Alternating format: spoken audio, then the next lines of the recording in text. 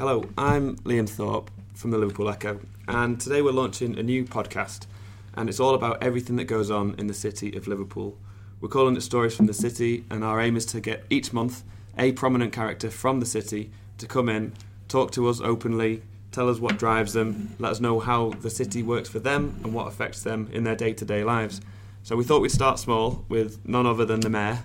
The Mayor of Liverpool, Joe Anderson, I'm delighted to say, has joined us for the first and inaugural episode of Stories from the City. How are you, Joe? I'm great, fine, thank you. I was just asking when was the last time you were in this office. Do you remember when that was? I think only a few months ago, probably around about 7-8 months ago. I often pop in to see Ali or any of the team. So it's a few months ago. Yeah, it's always a hive of activity. But I've noticed that the numbers of staff have reduced, obviously, as the Echo's more digital and online. But yeah, it's a pleasure to be here. What's your relationship with the Echo? Did you grow up reading it? Yeah, I mean, the Echo was always a big part of Liverpool life. I think the Echo was a fantastic journal, especially when it's campaigning and arguing Liverpool's cause. I grew up with the Echo, as I said, many days I've delivered it, in terms of around where I used to live. You actually delivered it on your bike? In Kent Gardens. We used to go to Hanaway's on Park Lane and pick up Echoes to be delivered and deliver them. And that's where we used to queue up as well, waiting for the drop-off of the Pink. Pink Echo, which we waited for, especially if Everton was playing away. We'd wait and it'd get delivered round about 6 o'clock. The van would just pull up and out would throw this bundle of Pink Echoes and there'd be a big mad scramble to get them before they were all sold out. So it was a very popular paper, but I remember it well, and when it had a bigger circulation, of course, obviously the population of the city was, when I grew up, 50s, I was born in 58, so in the 60s, the early 60s, it used to sell a lot more, but of course there was a lot more people in Liverpool and the city region. So yeah, it's always been an important part of the city, and long may that continue. Did you ever think when you were delivering it back in the day that you'd be seeing your own face on it as the leader? Well, of the city? I always make the quip that I don't mind being in the Echo as long as it's not in the debts column. So I'm happy to be in it. Sometimes not so happy, depending on what the Echo's reporting. But I don't know what you're talking about. Yeah, but no, it's good. It's as I said, to be part of the news in a sense of being the Mayor of Liverpool, which is the best job in the world, means that the Echo's interested in the city as well as I am, for all the right reasons, and as I said, I hope and wish it well. I hope it continues for a long time. And you still get it every day in the queue now, don't you? Yeah, we do. Yeah, and even when I'm not in work and stuff, whatever, we buy it a Saturday and a Sunday. As I said, sometimes. I remember some of the characters that used to write for the Echo over the many years. Paddy Shannon's 93 now. Paddy, he's walking with a walking stick now. Actually, he's been here since he was 14 when he left school. When he was 14, he was delivering it. He just came in. Yeah. But I remember some of the political journals and stuff that have written for the Echo over the years, and indeed some of the editors as well. So I can go back a long way. Now, people often ask me, with someone like yourself, who's such a visible and important figure in the city, how do we sort of address the balance of both holding you to account and having a relationship there? And I think it's fair to say me and you have had ups and downs, and generally we've got on well. But you've always said to me that from your perspective, it's you don't sort of require anything from a journalist. But it's just to be treated fairly. That's all you ask for, isn't it? Yeah, I mean, listen. Most people in this role, I think one of the things that you have to establish very, very quickly, especially as the mayor of the city, and as a leader of the council and a leader of the city, is that you can't please everybody. But what you have to do is analyse things, assess things, and try to make the decision that's in the best interest of the city. And that's what I do every day. And of course, you're not going to please everybody. But the fact of the matter is one thing that frustrates me is that lots of people who do make criticisms make those criticisms without fully understanding the reasons why we do things and the reasons why there's a need for us to do things in the way that we've done. And, you know, a lot of it, is hateful, that, you know, some of the things that get said and the things that I've been, you know, accused of. And, you know, I guess, you know, a lot of people say, oh, well, that comes with but the you job. feel it, don't you? You feel it. Well, it doesn't come with the job, because it does hurt you. You know, if people think that you're doing that, you know, people. I mentioned this, last year. I remember being at a meeting and two elderly women come up and asked me, do I live in a red row house in Woolton? You know, and you know, clearly I live in an Old Swan terraced house, and I've done for 21 years with another 4 years left on my mortgage, and you know that's where I live, that's who I am. But you know, it's that type of misrepresentation, and you know, that frustrates you. But look, I know the vast majority of people are delighted with what we're doing and what we're trying to do. But I guess it's only when, you know, your time is up that people judge you. But I mean, I've often said that if people look at where we are as a city in terms of what we've done, what we've achieved, despite, you know, when I became leader in 2010, the challenges that we faced, you know, we had more or less like £130 million. That was more in debt what I had to pick up than what we got in council tax. And then on top of that, I had the government cuts, and people need to understand that between 2010 to 2020 we'll have lost 540 million. So about 58% of our funds. And if the Echo had that, you know, they'd be closed. They'd have closed a long time ago. I wouldn't have a job. Exactly, and that applies to many organisations. So what we've been able to achieve and what we've done, I think, is remarkable, and not only managing the finances of the city, but also being able to deliver the jobs, the new housing, the decisions that we've made and supported new growth, new businesses has been, again, use the word remarkable. It really has. We're held up by people as a model and an example of how to do invest to earn, and you know, create new jobs and new opportunities. And I keep saying to people, that's exactly what we have to do, because they've got, you know, serious challenges. We have got many challenges. We've got 30 million a year for the next 3 years. And, you know, as I'm sitting here talking to you, you know, I've been discussing this morning an £8 million overspend in children's services. So that means that we've got 38 million to find by April. So, you know, that job of trying to manage and balance the books with extra demands being placed on us continues. But, you know, we are open for business. We're definitely ambitious, and the plans that we've got are exciting. And I keep saying that those challenges that we face are outweighed by the opportunities that we have, and that remains the case. With all that in mind, and the sort of the position the city's in now, and all against the backdrop of, as you say, severe Tory cuts, do you find it confusing why you do get that sort of level of criticism from people? Well, yeah, I do, because I think people actually think that, you know, they're a little bit blasé, but without, you know, that's where the frustration comes in from the journalism perspective. You know, they don't understand either, or conveniently forget those challenges. You know, I'm reminding people about 30 million to find up until April next year, 30 million the year after, and 30 million on top of what we've faced. Now, at the end of the day, people think that, you know, because we're doing remarkably well and doing things that, you know, Joe's kidding here, or Joe's not telling us the truth, or Joe's what. Well, people can come in and have a look at the books in the city, and I've said that to government ministers, to actually see the reality of life within the council, with ever diminishing funding, but ever increasing demands for services and need for funding. And it does frustrate me when people see and criticise us for, you know, doing things that is about generating new money or income, because without that we can't pay for the services. I keep reminding people, you know, there's a dead simple, if you like, fact and figure that people just need to remind themselves.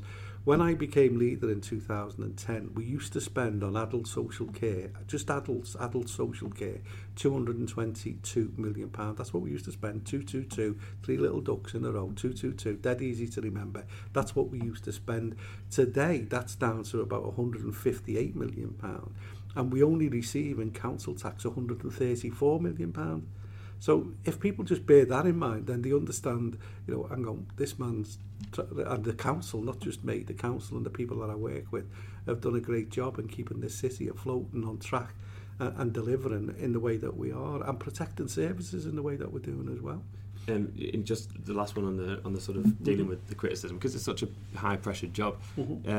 Is the hardest bit when say your family see things that are said or are written about you? How do they cope with it? I mean, when I've had demonstrations outside my house. I've had abuse shouted at me when I've been with my grandson in Old Swan. Somebody's been giving me a hard time. I've had things sent to me and threats made to me and stuff, what have you. But that's regrettable and unfortunate. But the vast majority of people, I think, in the city do understand how hard I work and what I try to do. And look, I'm in the best job in the world. I wouldn't give that job up for anybody. I love it. I get excited every day when I come into work. Have you ever come close to giving it up? I've had some difficult times. I mean, the health problems that I've faced and stuff when I've been, my own people, consultants and stuff that I work with tell me that the pressure and the pressure that I'm under doesn't help.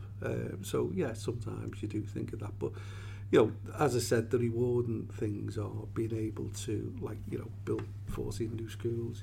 20,000 enough kids now in this city are in brand new schools. Government took 350 million away from us, and we were innovative and creative in building those schools and using our intelligence to find the solution. And we did, and we haven't used PFI funding to build any of those schools. But you look at the jobs that we've created, the 8,000 houses, 3,000 refurbished homes, homes for £1, the new housing company that was starting off. If you look at Edge Lane and development that's going on, 2,500 jobs, Project Jennifer.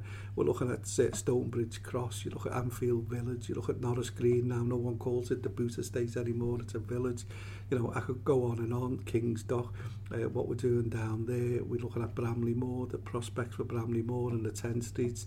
If we look at the Baltic Triangle and what's being developed and what's been going on down there, despite all of the funding challenges, we're investing in our roads and infrastructure, and all of those things that we've done is just, I think, lost in people's mindsets, and they want to focus on some of the negative things. And I think that is a frustration being in the job, that people can't see through that and they just forget about them. And you look at the things that we've done next year, 18 for 18, 10 years since we've had Capital of Culture. We're doing events next year that actually knock Capital of Culture into a cocked hat. It'll be better than Capital of Culture here. And if you look at what we've done with the Three Queens, I'm sitting in the building here, and I can see all the posters with the Three Queens and stuff, whatever, and what it did for the city. I'm looking at the skyline and what we've done for the city, the Pullman Hotel, the new convention centre. As we speak, the work starting on the new cruise liner terminal. The Isle of Man are building a new terminal next to it. Massive new infrastructure taking place. Paddington Village, in terms of 30 acres of land that we've acquired under a mayoral development zone that we're building on, going to create thousands of jobs, and the investment that's taking place. We're getting massive amounts of investment and opportunities being created by the city. So there's a lot going on, but people will still want to focus on the glass being half empty. Yeah. But I guess that's that's the people, the minority of people that are the vociferous minority that want to get the letters into the Echo and want to get the comments against what we're doing and what we're trying to do. It's safe to say it's been an up and down year for you. Obviously, there's been a couple of occasions where you've put yourself out quite publicly as in both the Metro Mayor nomination and for MP. Has it been a bruising year for you? I mean, have you taken a few hits? I think, as I said, I will,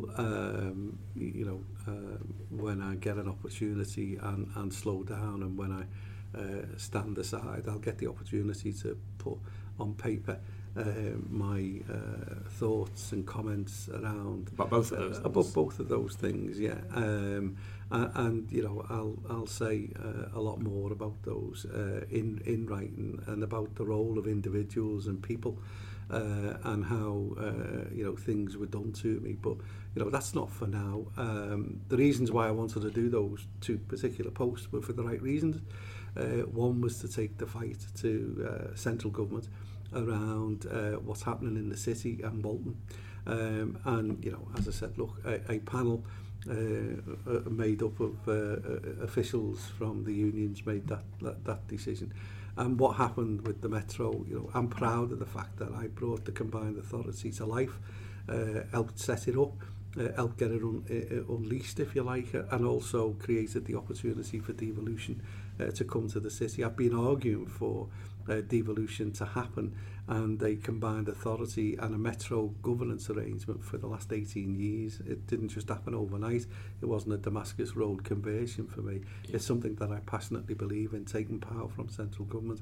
So I'll have more to say at that. But yeah, look, these things, I don't hold any grudges, and I'm certainly not going to be held back.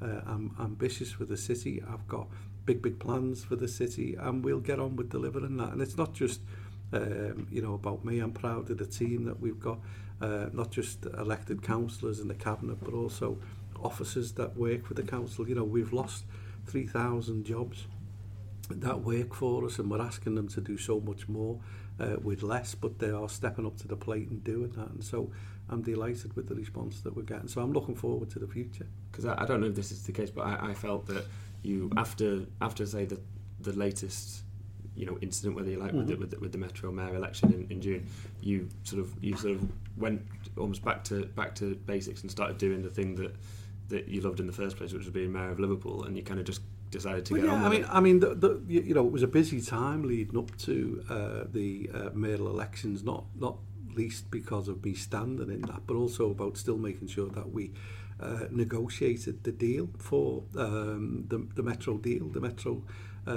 devolution deal that I negotiated with the other leaders. And so there was a lot of things going on. There were a lot of plans, and of course since then, you know, we ploughed on with the Commonwealth Games bid. We decided to go for that and went for it and stuff. It was a fantastic bid.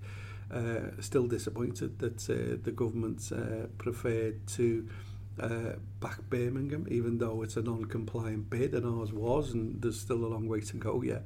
But, you know, we did all of that and we got on with that. And, yeah, look, at the end of the day, the reasons why I wanted to do the two jobs were not because I wanted to give up this job. It was because I believed that I had the ability to make those things happen in a better way.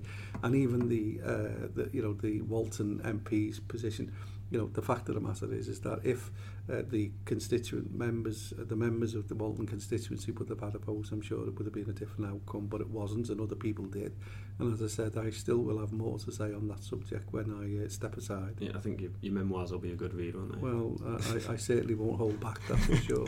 Well, that's the thing I was going to come on to next, because you don't hold back, and one of the reasons why I think we do, you know, cover you so much and write about you so much is because you usually have something of interest or something of note to say. I know you've got your PR guys there with you. Do they ever get frustrated when you just say exactly what you think sometimes? Well, if they do, it's tough because I'm not going to change. You know, I wear my heart on my sleeve and I say what I say, and you know, the reality is that you know, when you're passionate about something and you're passionate about the city in the way I am, you know, I will always have something to say, and especially you know, around how our city is treated by central government, you know. But that said, I also recognise that we have to be pragmatic, we have to be realistic, that we have to work with the central government, otherwise we don't get anything, and to, you know, bury our head in the sand, as some people suggest, and you know, let's have a fight with government and try and bring them down on our own is just nonsense. And that's why we will, you know, talk to them and communicate with them. But yeah, I mean, look, I never usually regret anything that I've said. I've said it usually with a bit of thought before I say it. I don't just you know, put my mouth into action without putting my brain in gear. Yeah, but I suppose, like, a lot of politicians are accused of, you know, I mean, there'll be many that I call and they won't want to say anything immediately, then I'll get a prepared statement on email every single time, and it sometimes just rings a bit false. Do you think it's better to kind of to speak from the heart? No, it's like the fishwife comments that I made against Myrna Juarez. You know, look, at the end of the day, I've actually likened it to, you know, you go back years in this city, that's a phrase that was used very, very commonly to describe somebody that was, very noisy, very vociferous and stuff. And so, that was a full-blown story in the Echo, and I think on local media. Do I regret it? No, I don't. Would I say it again? Yes, I would. Will I say it again? Probably. So at the end of the day, that's me, and that's where I come from. That's who I am, and that's, look, I always remember Roger Phillips on Radio Merseyside asking me a question and saying, is it statesman-like or whatever? Well, look, at the end of the day, I am who I am, and there's no airs and graces about me. I am what I am. I'm a working-class lad, self-educated, who loves my city, who's passionate about my city, who will spill blood for my city, and will do and fight anybody to who says anything against my city. And so that's it. What you see is what you get, and that's it. And as I said, some of that comes with warts, but my heart's in the right place, because all I want is what's in the best interest of this city. And I mean, I can't imagine you ever really giving it up, but when the day comes that you do, is the dream to be able to, the ambition to be able to look around and just be proud of the place that you've looked after for so many years. Even now, there's little things that I'm proud of that has happened, and I know that they wouldn't have happened only for my direct intervention and for me doing things. As I said, look, I could have easily walked away from the fact that we'd had the 350 million for building schools for the future taken away from us. I could have easily just said, look, to the secondary heads, look, I'm sorry, government's took that money. It's not for me to find the solution. It's not for me to look at doing anything with regard to schools. I want to get on with doing something else. So when I drive around and I see those schools and I talk to the head teachers, head teacher and some kids come up to see me at the remembrance service on Sunday, and tears in his eyes when he was telling me about how wonderful the school was and thank you so much. And he had sixth formers and year 10 and 11s with him, and they were all praiseworthy of having their brand new school. So those things, I mean, even little things like as you drive around by Cannon Place police station and you look towards the Albert Dock, there used to be a big wall there and you couldn't see the Albert Dock, and I got the wall took down and we've created a nice walkway through. I get proud when I see that, whether it's that or buildings that we've saved. The tobacco warehouse, that wouldn't have happened without our investments. The Aloft Hotels, the Exchange Street, old Royal Insurance building, that's now a hotel, wouldn't have happened without us. We're in the Cunard building. We own one of the three graces. It's nearly paid for. It's only next in 18 months left and it's paid. We're now getting £2 million a year. All of the revenue that we're bringing in, £8 million new revenue every single year, new revenue with the 8,000 houses that we've built, the refurbished houses and the homes for £1. What's going on, as I said, in Edge Lane. Look up the Boot Estate. For the Boot Estate was laughed at, so was Anfield. The regeneration of Anfield and the conundrum of Liverpool Football Club's ground, it wouldn't have been built without me intervening and making sure that it did, because I gave the owners a decision to make, either relocate to Stanley Park or stay where you are and crack on with it, and I gave them 2 years. It's moved on, we now got a new stand, but the houses that are being built there, knocked into one, a new village being set up there, it's fantastic. Project Jennifer, again, locked in legal battles. I solved those legal battles and actually banged heads together to get where we are. So, I get excited about all of the things that I've seen, but the developments, and I could go on. I really could. What we've done around, the Baltic Triangle, what we're doing with the 10 streets. Hopefully we can bring Bramley Moor to life and stuff and whatever and crack on with that. But there's so how is that going at the moment, the Bramley Moor? You get a bit of stick from Reds fans about that as well, don't you? Well, yeah, in a joking way. Look, at the end of the day, I'd be putting the same effort in to try to do a deal on that dock if it was Liverpool Football Club, because it's so important for the city. We're talking about the regeneration. Look, the Peel land deal, people have to remember, was over a 25-30 year period. If we can get the Bramley Moor site with a new stadium on it, it kickstarts the whole regeneration. So instead of just having a 25-30 year, it'll actually condense that and accelerate growth into about 10-15 years and create thousands of jobs and put our city again out there as having one of the best waterfronts. And I think the plans and the things that I've seen for the stadium are fantastic.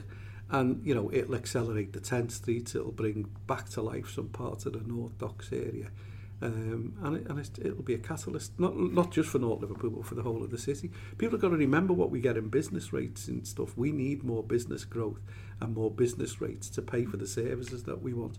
And that's why it's important that we don't wrap our city up in aspic and we actually, crack on with it. And that's why, the criticisms that people made of us around the World Heritage Site, I've never ever said, take your certificate back, we don't want it. Never ever said that. What I said was, come and have a look and see what we've done. We've spent £500 million on protecting buildings. £500 million. People don't even know it cost us £2.5 million to protect the town hall. You don't know that. Nobody writes about it or says, bloody hell, they spent £2.5 million on the outside of the town hall. That's what we've had to find and pay. Over £500 million we've spent on protecting heritage within this city. So when people in organisations from afar who haven't visited the city, or when individual councillors for wanting their own political ends want to have a go at us, then they need to wake up and smell the coffee. We've done more to protect and nourish, nurture and support and secure our heritage in this city than any other council, despite the cash challenges that we face. So, as I said, we will deliver on that site and it will be wonderful for the city. How much would a blow it be if the World Heritage status was lost?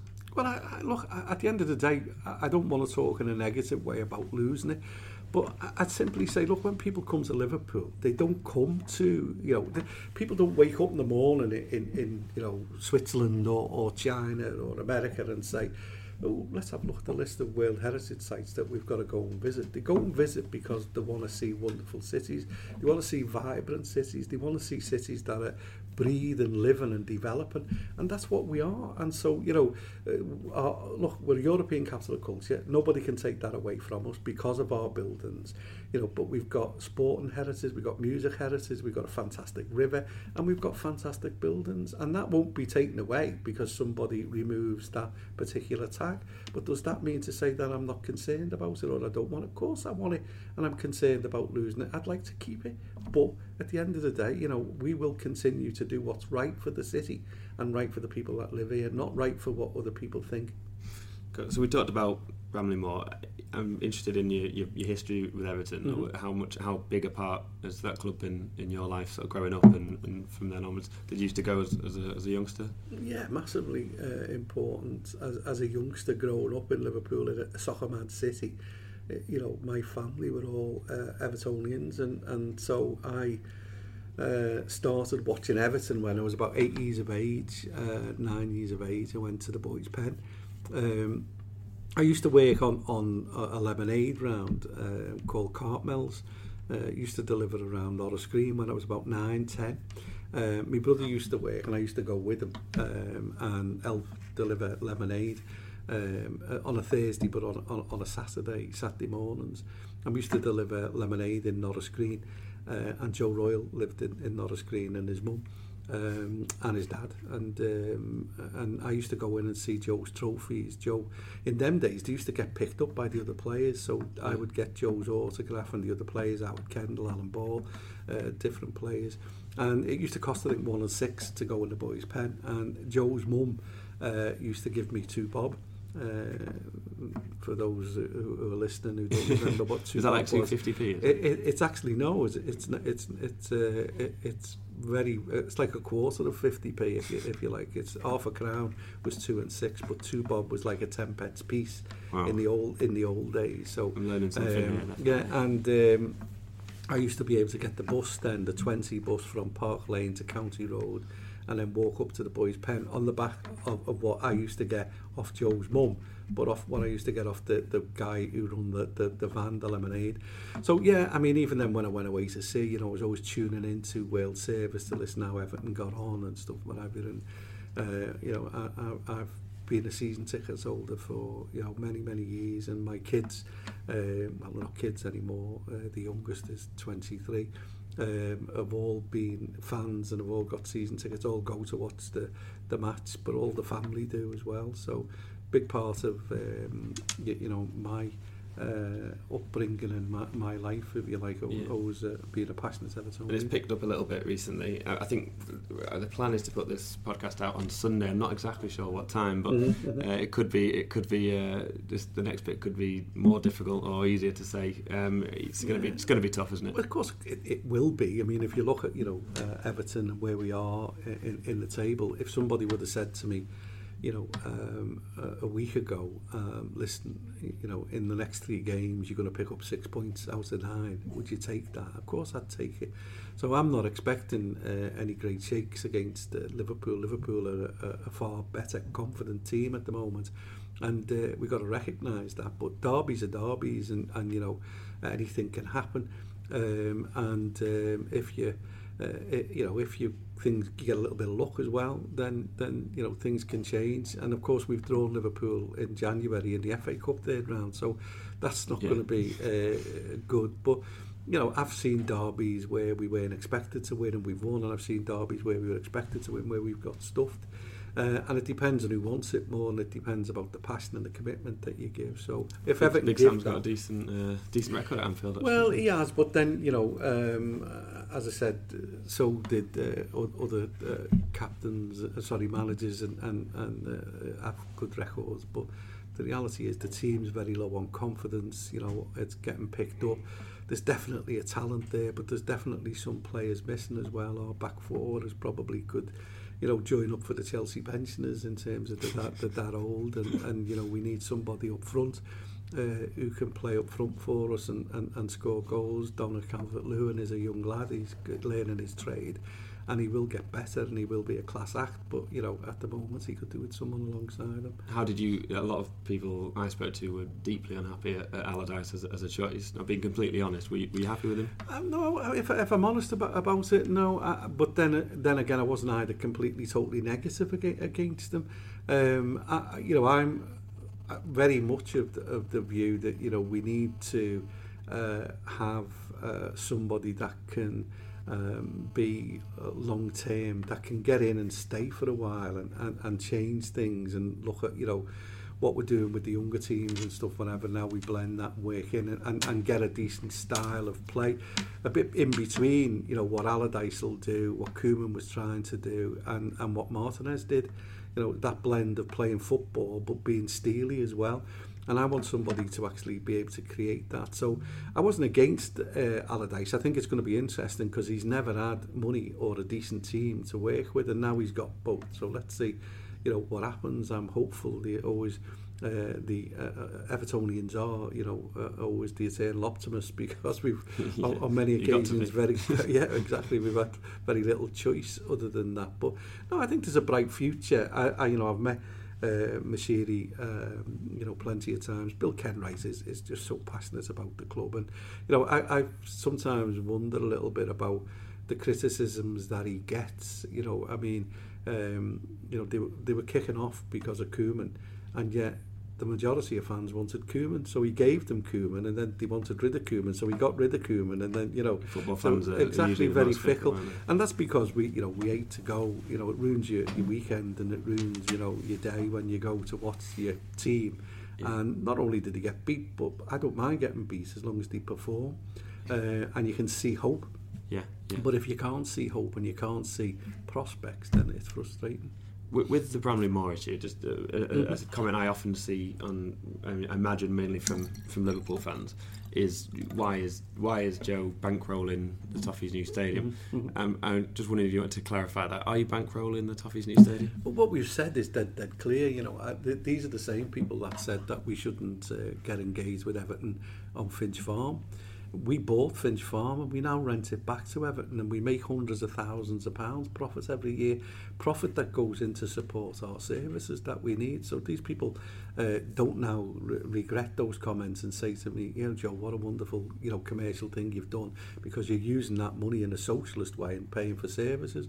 But that's what we've done with everything in Invest to Earn. And if I can borrow dead cheap and lend it to someone and get a return from a commercial company, then that's what we'll do. And look, if we lend directly or guarantor, act as guarantor for Everton's new stadium, then it'll be done because it's the right thing for Liverpool and that as a city. It won't be done because it's the right thing for Everton Football Club. And it won't be done because you're an Everton fan. And it won't be done because I'm an Everton fan. But you know, that, listen, for me, I say this, and I say this to everybody. You know, both clubs I want successful. I want Liverpool to finish second. And obviously you can imagine who I want to finish first. Man United. Yeah, well, you would say that, wouldn't you? But the reality is I want both clubs to be successful for the city. Yeah. And if it was Liverpool Football Club that were talking to me about doing a financial deal with them that made the city money, I'd be doing it. And it doesn't matter to me whether they're red or blue. It's right for the city, and if it's right for the city, then we'll do it. If it isn't, then we won't do it. Well, fair enough. Well, I think one thing people might be interested to know is what it's sort of like, you know, in your role in a typical day. Because is it right you get in very early in the morning, don't you? Yeah. What time are you normally up for? Usually first thing. The first thing I do is have a cup of coffee and read the Echo at the desk. Yeah. And does that dictate the day sometimes? Well, it does actually. Yeah. Sometimes it gets put immediately in the bin or lashed across the table, depending on what mood you've been in during the week. So I do that, and then I'll have usually read my papers and stuff. That is, what I've got on that day. I drive in and park up, and then walk to the office. As I said, have a coffee and have a tea. And yeah, sometimes I'm there till 8 at night. Sometimes I'm there till 5 or 4. It depends. It's a very mixed bag. Often I'm away. Sometimes I'll be travelling on a Sunday to go to a meeting in London of a Monday. Manchester at 9 o'clock tomorrow. So those things happen, and you have to get on with that. Yeah. But I imagine you have a lot of people coming in, a lot of different types of people coming in to visit you. Is that right? Well, yeah, you do, and sometimes things happen that you have to deal with. So you can have, plans to deal with things today, but there'll be something that crops up, there'll be something that happens, there'll be something that needs an emergency or urgent response, if you like, or something that you've got to do, or something that you've got to respond to. So, it's no day's the same. Does it go really fast, the days? It does, in actual fact, it does, yeah. And the fact is, I've always got something to do. There's always, whether it's, planning ahead or thinking through things and how you do things. And the fact of the matter is that's the best way to be. I'm a very hands-on. When I became leader in 2010, I said the job needed to be done full-time. Being part-time and doing a full-time job somewhere else and not having control over what's going on is no way to run. We have a £1.3 billion turnover. We employ 6,500 people. Not to mention 80 councillors to keep in check. Well, yeah, and so all of that, and the businesses and all the things that we do and all the connections, and people want to see it. Yeah. And then, we get constantly invited to go to places abroad and stuff and to speak at conferences. And I don't do any of those things unless there's a benefit to the city. I won't attend anywhere unless there's a direct benefit. But that's the same with having meetings with people as well. If there's a direct benefit to be had for the city, then that's exactly why we'll go ahead and do it. So. Did you always want to be the leader? Do you know, in truth, the answer to that is yes, and that was because that's no disrespect to people, because I felt that I could turn the fortunes of the Labour Party round in Liverpool. When I became leader, we had, I think, 19 councillors, and we were in opposition, and the Liberal Democrats were running the city, and other than the capital of culture, I can't really put my hand on anything else they'd done right. My dad used to say it was fair coat and no knickers, and that's exactly what they were. They left us with massive debt. There was nothing that the PFI schemes and the money that they left to me to pick up the pieces. Capital of culture, people don't realise the amount of the bill that we picked up for that. There was what we call single status, equal pay. Wasn't sorted by them. That was £60 million. The housing market renewal, the then leader of the council described what was left in the city as a war zone. So we had to inherit all that and pick all of that up. And so, I knew that I could make a difference. And if I'm honest, there was too much squabbling in the Labour Party at the time. between different factions, and I knew I could sort that out. I knew that I could reinvigorate the party again to campaign better, to win back control. And, you know, one of the things that I've tried to do is bring a new, if you like, integrity to politics, that if you say something and you promise you're going to do it. And that's why we've delivered on our manifesto commitments on every single one of them, and much, much more. And, you know, I'm ambitious for the city, and we've got so much more to do. And that's why, you know, when we talk about, you know, am I disappointed about, well, no, because I don't get a chance to be disappointed or to think about those things, because I'm constantly thinking of the next thing to do and what we're going to do to get ourselves through the difficult challenges that we face. So, you know, as I said, onwards and upwards. Now, if you don't mind me saying, you'll be 60 in January, is 60, that right? yeah. Have you got any big plans? For my birthday? Yeah. Well, everybody keeps I'll trying get you a cake, obviously. Yeah, well, I'm looking forward to that, and now that that's on tape, we'll... It's going to be a front page of the Echo. We'll remind you of that. No, I mean, people, you know, I've got a big family, a big extended family. I've got 4 kids and I've got grandkids. And Marg's in here, she works 12-hour shifts, and, you know, we're trying to plan something about maybe going away for a couple of days. The kids keep asking me, you know, they want to plan for me to go whatever, and I just want to be honest with you, stay at home and have a couple of days. But I might go away with Marg, or we might have a few drinks with people and stuff, whatever. But nothing special planned, because I mean, I always thought that 65 was when people made plans to have big parties, not 60. But I keep getting told, no, that's not the case. 60 is the new 65, I think that's what well, and I think the way they look at me, they sort of grateful that any birthday I achieve now is a good thing. That's only the family, by the way. Yeah, many other people won't think that. But no, as I said, I've had some health scares, as people know. I'm trying to, you know, walk every day now on the cross trainer and a walker that I have, losing weight. But I feel fit and excited about things, and as I said, that'll keep me going. So even though I might look 60, I don't feel it. So do you see yourself going beyond your current to 20? Well, again, I never ever presumptuous or arrogant enough to be presumptuous. I like to give people the opportunity to assess what you've done and assess what you're doing, and I guess, you know, and by the way, it's a democratic process within the Labour Party. It always has been, always will be. So there'll be people that think I'm doing well. There'll be people thinking that I'm not doing so well, and, you know, I will think about it when I get near at the time whether I will put myself forward. But I've got 2.5 years left. Or thereabouts, and as I said, I've got, you know, I'm really excited about the housing company that we're setting up, because it's going to be absolutely transformational, not only on what we do about building houses and the way we're doing it, but it's going to be a bespoke opportunity for people to get on the housing offer, in terms of with the different offers that we've got. But it's also going to be as a business case, so it's going to be dealing with the social need for housing, but it's also going to be a business case. We'll be building houses for sale, there'll be housing for lease, there'll be housing for rent to buy, there'll be shared ownership, there'll be building accommodation for, you know, people who are homeless, but with a bespoke package around them to help them get through things. There'll be, you know, bungalows being built for people to sell the properties and move in bungalows.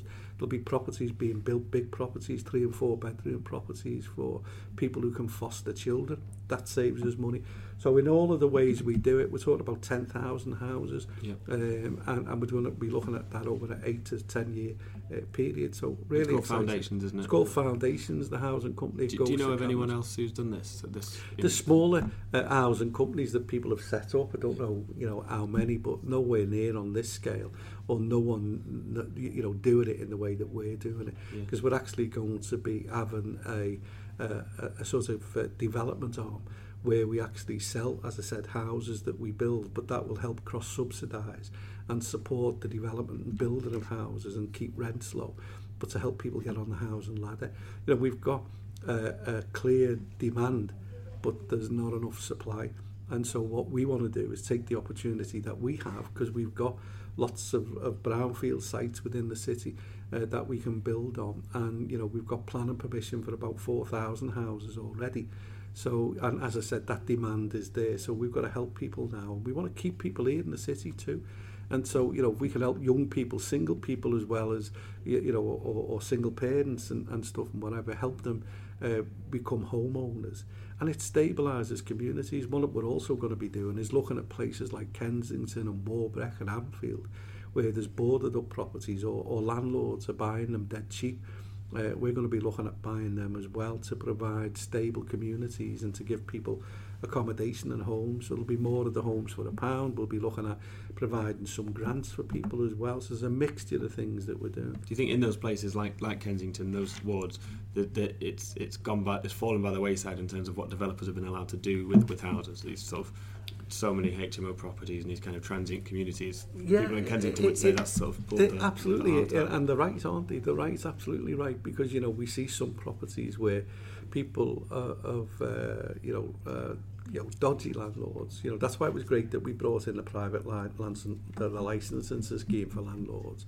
But dodgy landlords will put 2 lots of families in a 3-bedroom house and stuff, whatever. And that can't be right. And without any support, that's why I've been critical, very critical of the government in terms of allowing, for instance, the way they deal with the likes of Serco and others who deal with the asylum seekers, and they allow them to buy up in areas like Kensington and Anfield, cheaper properties, and then put families in there to make money, and that's wrong, and it's got to stop. And we can actually do that and change, and support communities sustaining themselves for the future.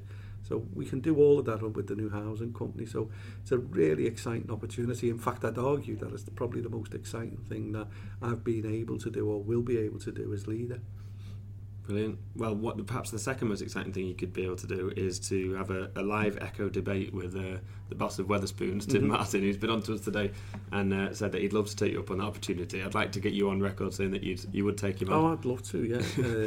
I've got no problem debating with anybody that is a little Englander as he is. He's clearly on record and shows his ignorance of places like Liverpool and other places, and simply argues the fact that that Europe is to blame for austerity, and Europe is blamed for the problems that cities like Grimsby or towns like Grimsby or whatever face. And the reality is, it isn't. The central governments are to blame for the problems that we face here. And I hope he's going to be able to tell us all where and how we're going to pay for the £50 billion that is going to be estimated. And that's a Conservative estimate, by the way. And I say that in a flippant way, because Conservative, both political and in a way Conservative, there's more, exactly, because there's more money to be paid. And if you look at the £350 million that we were supposed to be getting a week for our health service, then we could have built not only around about another 100 hospitals, but also staffed them. So I hope he's got explanations as to that. But you won't be doing it over one of his breakfasts, will you? I certainly won't, because whilst Wetherspoons, in fairness to them, usually do decent pints and decent food, I won't be going in there with them to have a drink. We'll bring you both in here at a neutral venue. I think that's more than happy to debate with him or anybody else on the issues of Europe. And as a European and a proud European, as someone who always will be a proud European, I look forward to it. Okay, brilliant. The last one I just wanted to say is that you've painted a picture of both an exciting future but a deeply challenging one. What do you think, perhaps you've answered this one, in the most exciting thing is possibly the housing company. What's the single biggest challenge that you're going to face over the next couple of years? I think seriously trying to get through the financial challenges. There's nobody, when you said to me before about how long do you do every day, well, every day I'm talking to officers about how we manage the services. When I said to you before, the 30 million that we've got to find for this year, and then 60 million to find for the following 2 years, I did say, and I think you've been at Cabinet when I've talked about the pressure on children's services. Well, that's £8 million, £8 million, and that alone is like 3% on your council tax in order to pay for that. And the fact of the matter is, every single day I'm trying to work through that. So that's an enormous challenge for us, because it's trying to explain to people as well why we can't do things or why we have to do things in a certain way. You know, I mean, the children's centres and the libraries, we're keeping open, and we have tried to keep open, but we're doing them in a different way. The libraries, for instance, a couple of them, but the vast majority of them are still open, and we're trying to get, you know, voluntary sector, and we're trying to get people merged in there with them and going in there with them to keep them open. So every single day is a challenge to do that, and you know, sometimes I do worry about how we're going to make ends meet, but that's why we have to grow the city, grow the economy, create new businesses in order to get business rates in. That is, you know, complementary, if you like, supplements the council tax, and without that, you know, we won't be able to survive. So that's a major challenge, a challenge that we face every single day, and that's my biggest worry. Okay, brilliant. Well, Jonathan, thank you very much for being the first guest of our new podcast, and we'll have to get you in again in the future, but we'll probably next time see you in not a Wetherspoons, but somewhere for a debate with Mr. Martin. Look forward to it. Thanks very much, Joe. You're welcome. Brilliant. There you go. Okay. Listening to